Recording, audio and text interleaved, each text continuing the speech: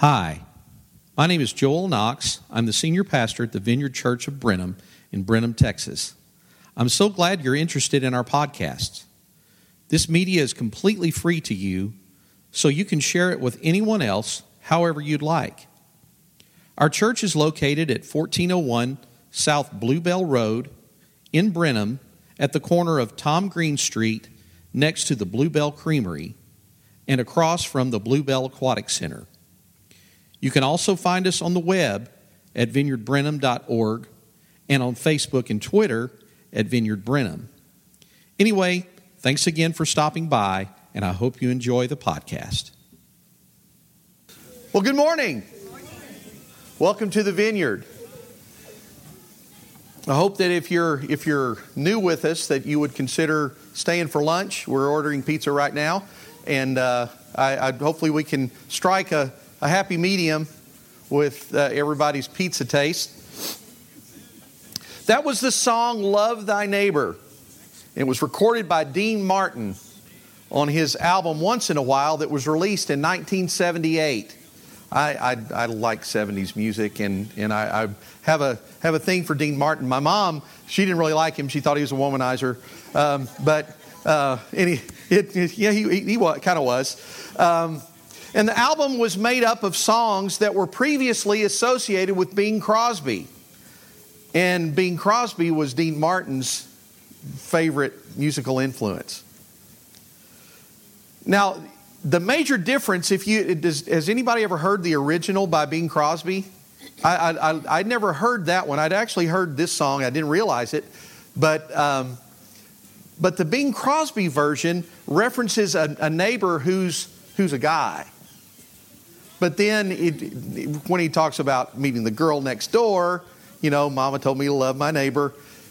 Well, Dean Martin just makes the song entirely about a female neighbor. So it kind of makes sense if you're familiar with Dean Martin's history. Anyway, I'm concluding our series today that I've called Exiles on Main Street. And the text that I've been using as my premise for these past several weeks has come from Psalm chapter 11. And it says, "The foundations of law and order have collapsed. What can the righteous do?"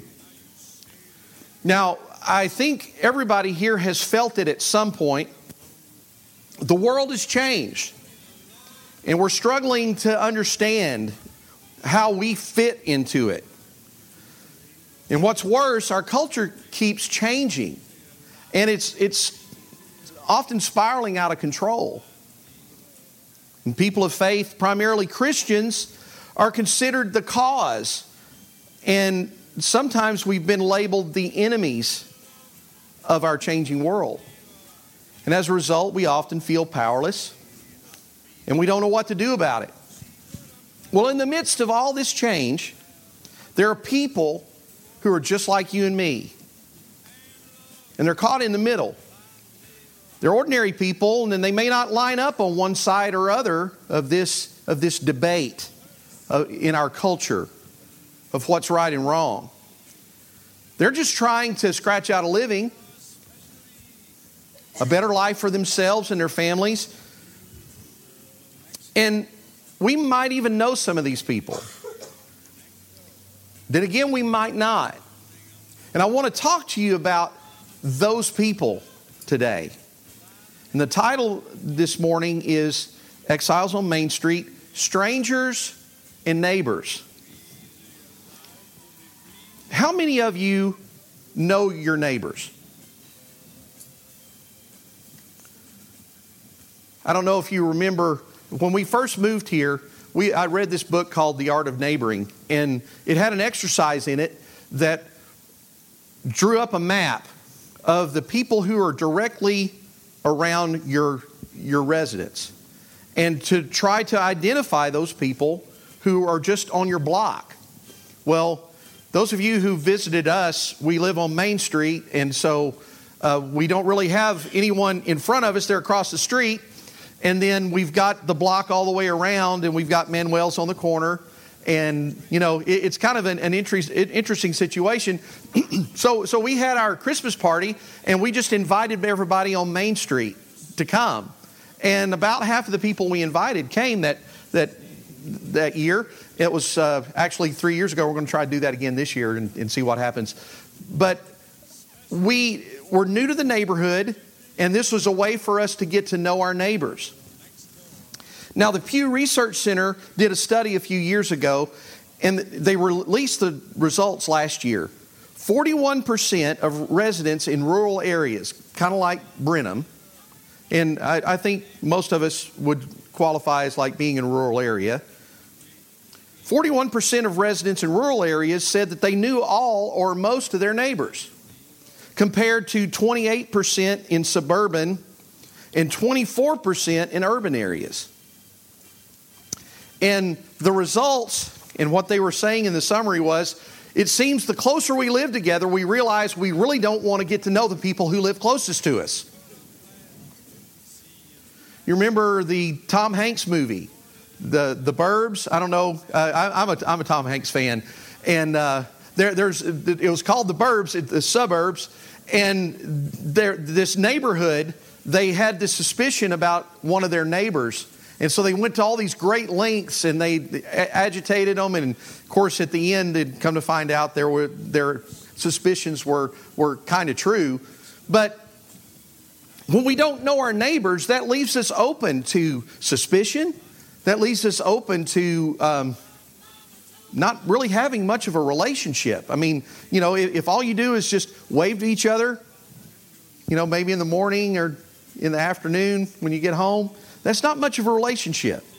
And so our neighbors are often strangers to us. And the words strangers and neighbors, they obviously have different meanings. But in a society where people don't know their neighbors might as well be strangers, because we don't know the people who are in closest proximity to us. In the Gospel of Matthew, there's an account of Jesus being confronted by two of the major religious groups, the Pharisees and the Sadducees. The only time these groups ever agreed on anything was when they were attacking Jesus. And they were always trying to trap him in something that he said. He might say one thing, he might say something else, and then they would come back later, well, didn't you say? And so this was one of these occasions. And in Matthew chapter 22, Jesus had already confronted one of these groups and basically shut them down. And so the other group saw their opportunity. And so in verse 34, Matthew writes, when the Pharisees heard that he had silenced meaning Jesus, had silenced the Sadducees with his reply, they met together to question him again. One of them, an expert in religious law, tried to trap him with this question: Teacher, what is the most important commandment in the law of Moses? Jesus replied, you must love the Lord your God with all your heart, all your soul, and all your mind. This is the first and greatest commandment. A second is equally important. Love your neighbor as yourself. The entire law and all the demands of the prophets are based on these two commandments. It's pretty heavy. Well, I find it almost comical in these conversations that Jesus has with these religious leaders. This man who asked Jesus this question, he was considered an expert of the law, a lawyer in our common terms. And so he asked this question, which commandment is the most important? Well, is there a contest? And it would have been funny if Jesus had asked him, well, which one do you think is most important? Of course, that probably would have shut the conversation down. But at the time when this passage was written, there were hundreds, perhaps even thousands of recorded Jewish religious laws. And the religious leaders, just like this guy, used those laws to manipulate people.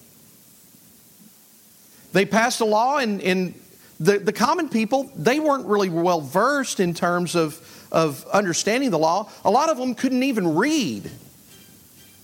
And so whenever someone tells them this is the law, they just Okay, well, this is what I'm supposed to do. Well, consequently, and this is one of the things, and my father-in-law is a lawyer. I don't think he falls into the category of the slimy kind of lawyers. But there are those lawyers who can use the law and manipulate it so that it benefits them, so that it benefits their party that they're representing. You know what I'm talking about?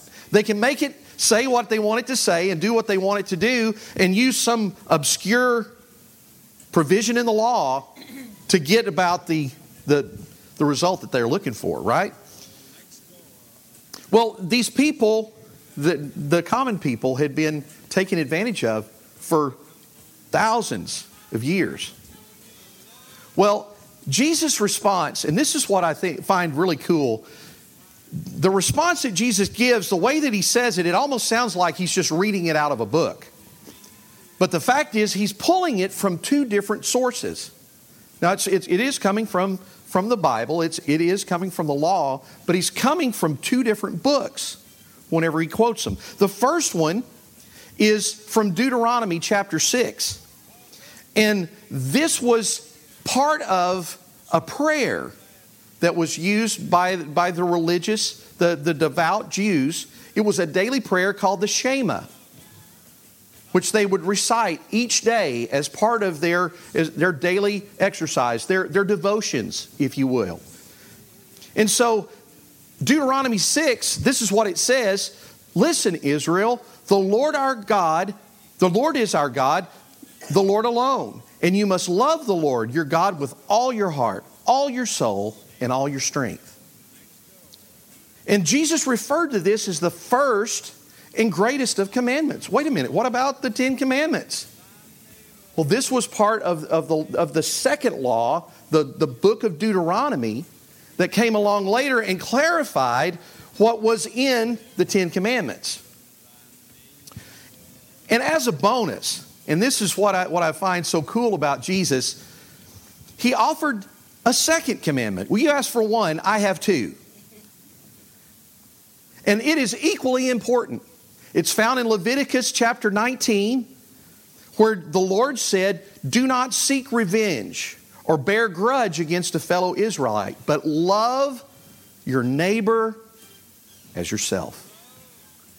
I am the Lord. So it's a command from the Lord. Love your neighbor as yourself. Now, I can imagine when the lawyer asked this question and he's getting this response from Jesus, he realized in that moment, and maybe you've been in this moment before too, when you've underestimated somebody. Jesus comes back with this and it was like, oh. He's completely surprised. Jesus' understanding of the law and scriptures, where he could pull two books together and bring something that is really the essence of all the law and all the prophets, and is most important. If you want to know which one is most important, here it is. Consequently, when Jesus made the point, all the guy could do is just walk away. You know, in our vernacular today, that's a mic drop. We're done here. Well, later on, in the Gospel of Luke, there was a similar conversation with another expert of the law. And this passage reads like he was listening to the conversation that Jesus had with this first lawyer. And you can find that in Luke chapter 10. I have it up here for you very conveniently. Verse 25. One day an expert of religious law stood up to test Jesus. Once again, he's trying to test Jesus by asking him this question. Teacher, what should I do to inherit eternal life? And Jesus replied, well, what does the law of Moses say? How do you read it? Turned it around on the guy all of a sudden. He came prepared, and he answered, you must love the Lord your God with all your heart, all your soul, all your strength, and all your mind. And love your neighbor as yourself. And I can imagine he's just, really proud of himself in that moment. And to that, Jesus responded, right. Do that and you will live.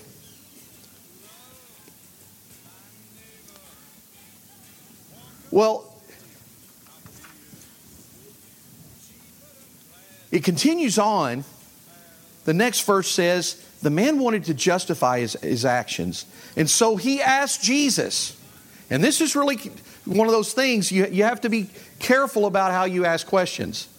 If you're ever in one of those conversations where it gets kind of heady and you don't want to put your foot in your mouth, this guy was walking right into it.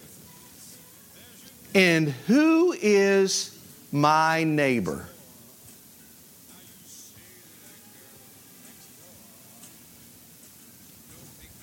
Well, if you're familiar with this passage, and I didn't list it up here. If you've got your Bible, you can look it up.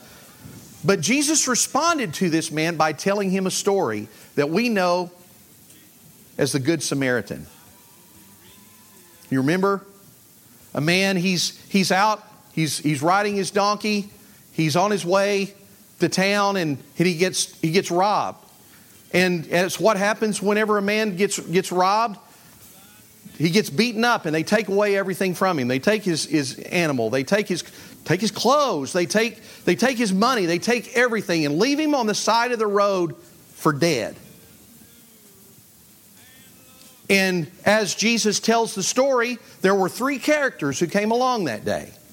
The first person who came along was a priest. A priest was in the highest point of respect in the community in those days. He was highly respected. And the priest comes along, sees the man lying on the road, and he says that the guy crossed the road and walked on past, pretending like he didn't even see the man lying there. The second character who came along was a Levite. The Levites were part of the family that priests were chosen from. So he was highly respected. He was someone who people looked up to in the community because he was part of this religious family.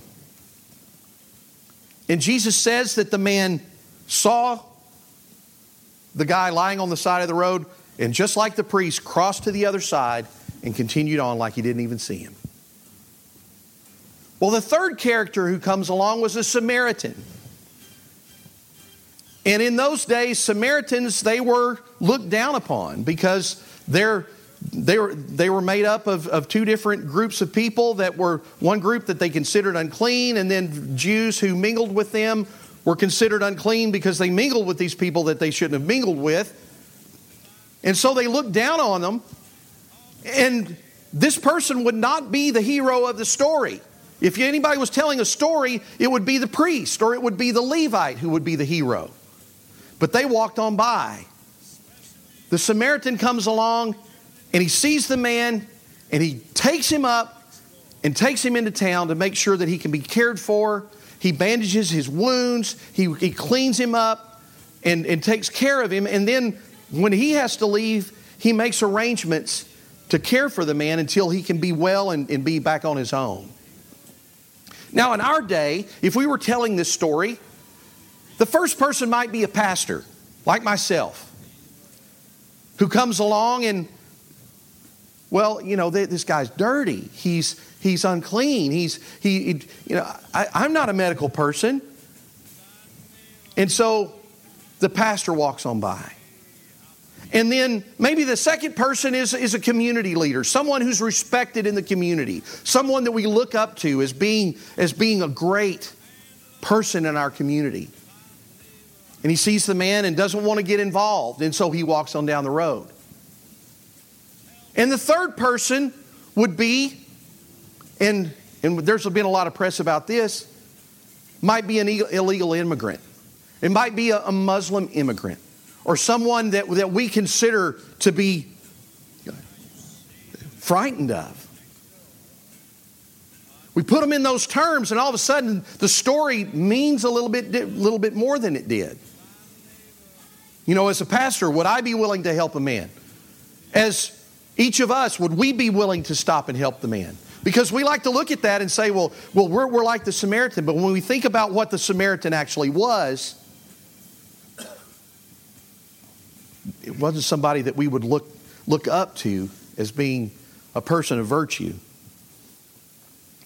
So after Jesus told this story, he turns to the man and says, now which of these would you say was a neighbor to the man who was attacked by the bandits? And the man replied, the one who showed him mercy. And Jesus said, now you go and do the same. Who is our neighbor? I asked earlier how many of us know our neighbors. And a few of us do. Most of us don't. In our case, we've lived in our house. This coming April will be 4 years. And we got to, as I mentioned before, we got to know our neighbors a little whenever we first moved in. Well, we've had a lot of turnover on our street. A lot of people have moved. And we recently had a family, it was 3 sisters that moved into the house next door to us. As I was writing this week, I realized I have yet to introduce myself to any of those ladies who've lived in my next door. I mean, we can actually look into each other's windows from our house. And I've waved at them. Seen them, you know. They've been mowing the yard, I've been mowing the yard, whatever. But I've never taken the opportunity to get to know them. How can we love our neighbors if we don't even get to know who they are? And the truth is, loving our neighbors takes time and effort. And we also have to pay attention. We have another neighbor who lives across the street from us. And I noticed, well, when he was actually the first neighbor that we met when we moved into the neighborhood. He introduced himself, and he told me that his wife had dementia. And I noticed how she was behaving, that it seemed like that there was some issues.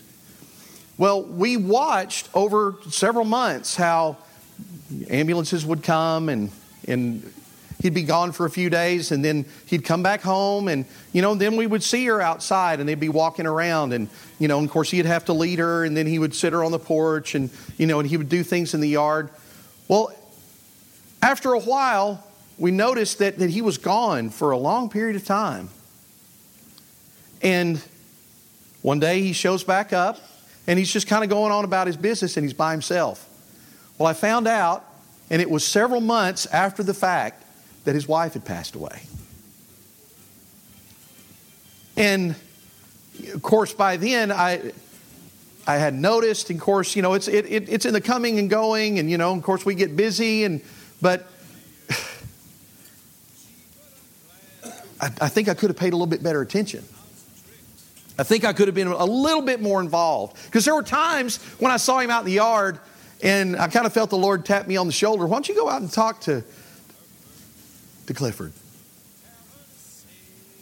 And I was either eating breakfast or, I'm in the middle of something. I don't want to stop what I'm doing. And so here we are several months down the road, and we just find out that he's all alone. Our neighbors don't have to be strangers to us, but they often are. And wouldn't it be nice if we could seize the opportunity to see what God could accomplish through our relationship with our neighbors? It might be awkward. It's going to be awkward whenever we finally get to meet the ladies next door. But it's well worth the risk. And before I'm done, I want to just touch on this. There's this matter of dealing with strangers. From the time that our children are very, very small, we teach them, don't talk to strangers. And that's with good reason, because our kids don't understand that when they meet somebody that they don't know, they have no idea whether this person has good intentions or evil intentions toward them. And so we do that to protect our kids. Well, in many ways, those of us as adults, we interact with the world kind of like we're kids. We're not in the habit of conversing with strangers unless you're my mom. My mom got to know everybody up and down our street. It was amazing. She was telling me who all our neighbors were after just a few weeks in the neighborhood. Now, I'm not suggesting that we throw caution to the wind and that we just talk to everybody, because we need to exercise wisdom. You know, but what I am saying is that we can allow the Lord to lead us. He can show us. And in those interactions, He can use us to do wonderful things to make an impact in the lives of neighbors and strangers. Jesus said in John's Gospel, in John chapter 5, I'm telling you this straight, the Son can't independently do a thing. Only what He sees the Father doing. And what the Father does, the Son also does. The Father loves the Son and includes Him in everything He is doing. This is something we talk about a lot in the Vineyard. Doing what we see the Father doing. Now, what does that look like? Well, we look for signs for what God is doing in the people around us, in the circumstances that we're in. And when Jesus was here on earth, He was limited in His humanity. I mean, yes, He was fully God and fully man, but He was limited in terms of He had to be dependent on the Holy Spirit each and every moment. And it's pretty much the same way that we are. But the difference with Jesus, His ears had been tuned, His eyes had been tuned to see what the Father was doing, to hear what He was saying, and was able to step out and do the amazing things that He did. And that's how it happened in the Gospels. Jesus went where He went, and He did what He did because the Father led Him there. Everywhere He went. You know, there were hundreds of people who were in need and needed healing, and Jesus would go to one. You know, whenever He went to the pool of Bethesda, there were hundreds of people lying around that pool hoping that whenever the water would be troubled, that they could slip into the water and be healed, because that was the legend, that they could do that. And He went there and healed one man. And that was because He saw what the Father was doing, and the Father led Him to do those things. And I think we can learn how to do the same thing. I think we can learn through the Holy Spirit to be sensitive and to allow Him to guide us and lead us to people who need His touch, His ministry. It's kind of like what they say in AA and NA. And I've never been in the program, but I was a counselor for a little while. But what they tell folks, and this is something I've adopted for my life, God's will is what He puts right in front of you to do. It makes it real. What has God put right in front of you to do? What has God put in front of you? Well, Jesus, on the night before He would go to the cross, told His disciples, I'm giving you a new commandment. Love each other. Just as I have loved you, you should love each other. Your love for one another will prove to the world that you are my disciples. I don't think it's being a little too loose with the Scriptures to say that God can use our love for strangers. God can use our love toward neighbors to prove to this world, even as exiles, even as people that might be outcast by our society because of our faith, that our love for the people we come in contact will prove that we're disciples of Jesus. And will prove that everything about Him is real and true. Now, can we stand together this morning?